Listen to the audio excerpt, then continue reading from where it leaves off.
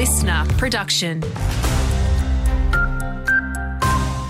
Good morning, I'm Angeline Lowther. There's just over 3 weeks left for stakeholders to have their say on the state of the country's aviation sector.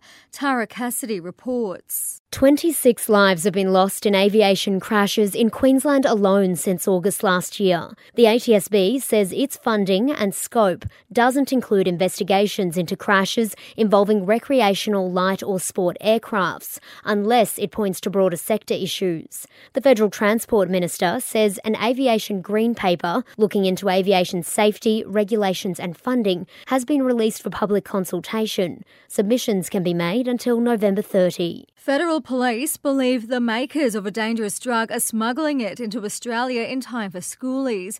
Metronidazole is more powerful than fentanyl and more potent than morphine. But Red Frog's founder, Andy Gooley, hopes it won't be a big problem among teens. The last 5 years have been the healthiest we've seen in the last 26 years. There's so many more non-drinkers now, and probably half aren't big drinkers. They're more doing smashed avocado lattes at the cafes in the morning, which is just awesome.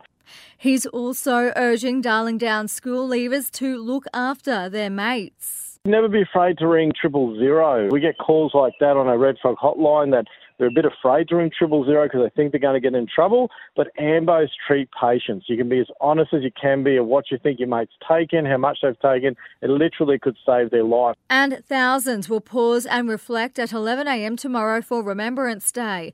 RSL Queensland President Major General Stephen Day says November 11 marks the anniversary of the armistice that ended fighting with Germany in World War I.